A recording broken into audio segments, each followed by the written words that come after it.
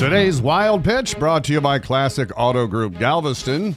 It's time once again to cover the sports the lamestream sports stations refuse to cover. Kiwi slicing. What?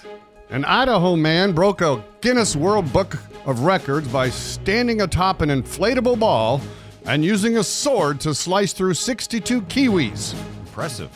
Tell me that's not more entertaining than the NBA Summer League.